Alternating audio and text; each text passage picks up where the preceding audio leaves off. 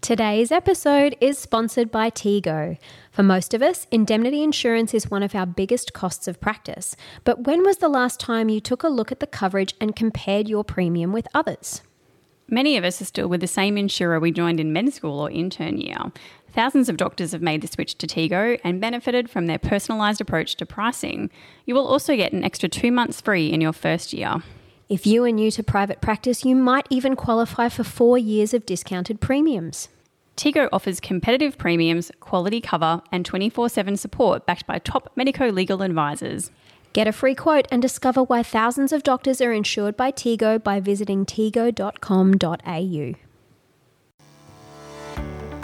Hello listeners and welcome to Deep Breaths, a podcast covering topics related to the Part 2 anaesthetic exam.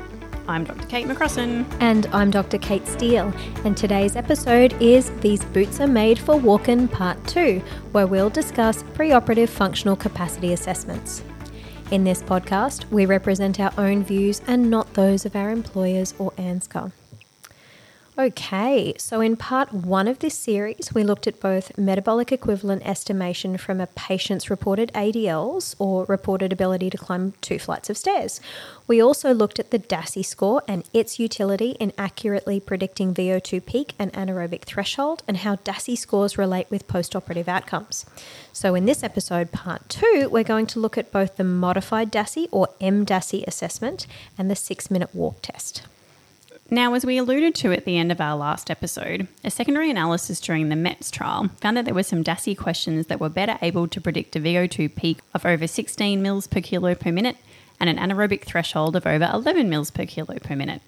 From the original DASI questionnaire of 12 yes and no questions, these 5 were combined to form the modified DASI or MDASI. These questions were: are you able to climb a flight of stairs or climb a hill? Are you able to do heavy work around the house? Are you able to do yard work? Are you able to have sexual relations? And are you able to participate in strenuous sports? Now, in a nutshell, these 5 questions were found to be more robust at predicting whether a patient's functional capacity was satisfactory. The authors also found that though the question assessing a patient's capacity for sexual activity was statistically significant in its utility to predict satisfactory functional capacity, removing this question did not substantially affect the MDASI questionnaires' ability to predict a VO2 peak of greater than 16 mils per kilogram per minute or an anaerobic threshold of greater than 11 mils per kilo per minute. The main reason for considering the removal of this question was the concern about it being deemed sensitive. Yeah, fair enough. An unusual question to ask in an anaesthetic assessment. And I think, if you go in for an anaesthetic assessment and people are asking about sexual activity, that's not exactly something that's expected. And it can be as uncomfortable for the clinician as it can for the patient. So it's probably a good call. Not devastated about that. So unfortunately, there was no analysis as to whether the MDASI was as useful as the original DASI or cardiopulmonary exercise testing in predicting postoperative complications. And the authors cite the need for more studies to validate the utility of the MDASI as a screening tool, particularly in individuals that are older and those with significant multiple comorbidities and those who are scheduled for non-cardiac surgery. Now, lastly, we wanted to talk about the 6-minute walk test. In truth, this is a form of functional capacity testing that I very rarely encountered in anaesthetics, but it's often something you see quoted, particularly in letters from respiratory physicians. That's true. So what is the 6-minute walk test? For the most part, the 6-minute walk test is used as an assessment tool in several different clinical settings, which include, but are not limited to, for patients with moderate to severe cardiopulmonary disease and assessing their response to treatment modalities, to establish disease severity in patients with respiratory disease, particularly those with COPD, as a predictor of mortality in patients with idiopathic pulmonary fibrosis, and to quantify symptom severity and functional limitation in patients with peripheral vascular disease. Patients are asked to walk at their usual walking pace for 6 minutes, and during the course of the test are monitored for heart rate, oxygen saturation, and at the conclusion of the test, additional parameters of fatigue, dyspnea with the Borg scale, and the total distance walked. Now, fortunately for us, another subgroup analysis was performed on the participants of the METS trial, and you've heard us, as I'm sure you've heard us mention many times already. Now, the authors of this subgroup analysis published in the BJA in 2019 specifically addressed the 6-minute walk test in predicting disability-free survival after major surgery. In this particular subgroup analysis, the patient's preoperative 6-minute walk test result was assessed in the setting of several different primary and secondary outcomes. The primary outcome was a correlation between the distance walked and both the quality of recovery 30 days after surgery and the presence of disability-free survival at 12 months post-surgery.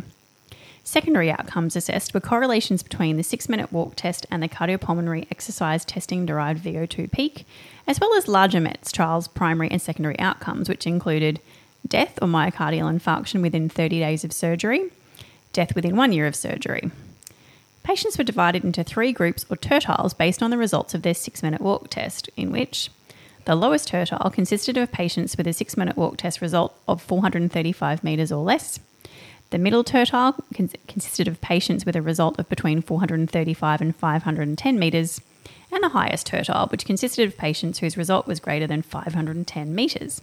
I love that word tertile. It just makes me think of the Irish accent, tertile, to be sure. It's a good one. Sorry for my offensive portrayal of Irish people.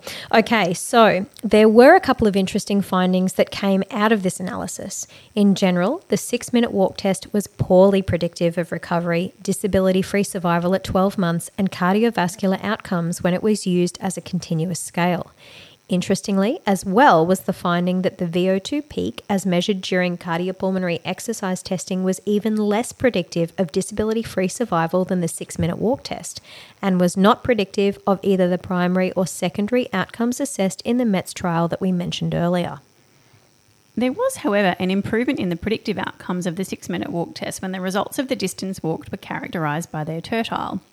Those in the highest tertile who were able to walk more than 510 metres were more than 3 times more likely to have a disability-free survival than those patients in the lowest tertile with 6-minute walk test results of less than 435 metres.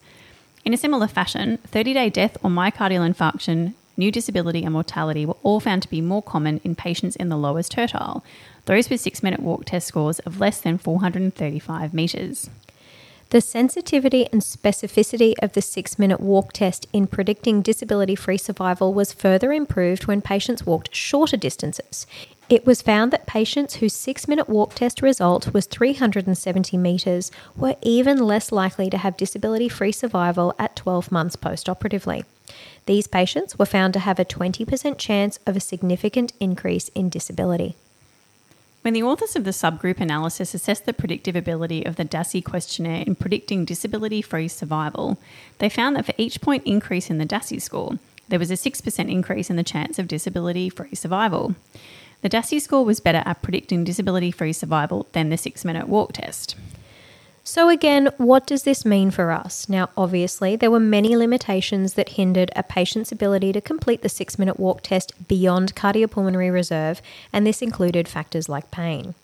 Overall, though, the 6-minute walk test correlated weakly with 30-day recovery, 12-month disability-free survival, and METS study cardiovascular outcomes. The DASI questionnaire was found to be a better predictor of disability-free survival in patients deemed moderate to high risk, but even the DASI questionnaires' ability in doing this was modest. Ultimately, when looking for a tool to assess a patient's functional capacity and to thus attempt to quantify their perioperative risk from this, we don't have any tools that are brilliant, wonderful, or amazing. That said, of the 4 tools we have discussed today, the DASI questionnaire appears to be the most accurate tool in determining a patient's need for further cardiovascular assessment and potentially in predicting disability-free survival. Okay. And then the question is, when you find it, what do you do with it? You know, where do you go from there? Because prehabilitation is still an emerging area. So yeah. Exactly. I think ultimately watch this space. I think we're probably going to see a lot of innovation and change in this particular area of perioperative medicine over the next 5 to 10 years. So this is potentially a shifting landscape. We'll just have to keep our eyes on the literature. That's it. So with that, we've found ourselves at the end of another episode. But before we sign off, Kate, what have you learnt this week in anaesthesia? Well, it's not so much that I'm sharing something I've learned, but sharing a funny little fact that I'd actually forgotten until I started researching this episode. So I'm actually listed as a contributor and one of many, many contributors that I should add for the METS trial, which I'd totally forgotten about until I was going through the research thinking this sounds very familiar. Yeah. So as it turns out, when I was a fellow in 2015, I was involved in data collection for the METS trial and was also responsible for conducting questionnaires on patients and had to be present for the cardiopulmonary exercise testing component component in case there was a problem. So if you actually look at the list of contributors on the Mets trial article, you can find my name. How random is that? So it's not new and interesting and something I've learned, but I kind of reacquainted myself with a study that I'd forgotten I was a part of. Go figure. Great. Kate, what about you? What have you learned in anaesthesia this week? That's a good question. I always got to rack my brains with it. So I've recently done just a very tiny quality improvement project at work with regards to walking patients, like not even walking them from the pre-op area into theatre, but just, long story, how our theatres are set up. We're literally just looking at walking them from the induction bay if they can into the operating theatre. Nice. And I guess there was traditionally a bit of cultural belief that we weren't allowed to do that, but in fact, when we talked to all the key stakeholders, there wasn't any, significant, issues or pushback on that. So that was great. But anyway, when I was doing like a little literature review before all of this kicked off, patients being able to choose their mode of transport to the theatre can reduce their anxiety. There's a nice little study on that. I suppose it gives them a sense of agency in a situation where they completely cannot make any of their own decisions, which would be super frustrating. I think the only other situation where you're in that sort of position is when you fly, because you have no agency over what happens. So, very little. We don't like a loss of control as a species, I don't think. Yeah. I think also it's just interesting when and I think you see this at work, or like I experienced it when I had an operation myself, but when you're lying flat on a trolley and getting wheeled in, if you watch it, everyone just keeps talking around the patients. Generally, it's very uncommon for everyone to stop and acknowledge the patient. Yeah. And everyone just sort of keeps doing their thing, counting instruments and getting prepared for the day. But when a patient walks into the operating theatre, you can't really ignore them, and everyone turns around and says hello and greets them, which is really interesting. True. That's so true. I find the same thing. So for one of our lists, for all of our urology lists, patients walk to theatre and we walk them from the surgical daycare unit where they get admitted and assessed and all that sort of stuff. It's probably a good 60 or 70 metre walk from that area to the theatre. Yeah, okay. And you're absolutely right. The second they're in theatre, everyone turns, acknowledges, addresses them, says hello and waves and all sorts of stuff. But when you're wheeling someone into theatre, it's not as warm a reception. And I would imagine that from a patient's perspective, it'd be much more pleasant being acknowledged and appreciated for your presence. So I think that's really interesting and very fair. So we'll see. I'll get some follow-up data and see, how much we're actually doing it and whether it's, there's been any issues, etc. But early days. Sounds cool. Well, it's been a worthwhile chat on today's episode of Deep Breaths. Consultants and fellows, don't forget to claim CPD for listening. Instructions for how to do this are in our episode notes. If you have any episode suggestions or you'd just like to say hi, you can email us at deepbreathspod@gmail.com. We love hearing from you, and your feedback lets us know what's happening out there in the ether. Thanks for listening, and we hope you can join us next time on Deep Breaths.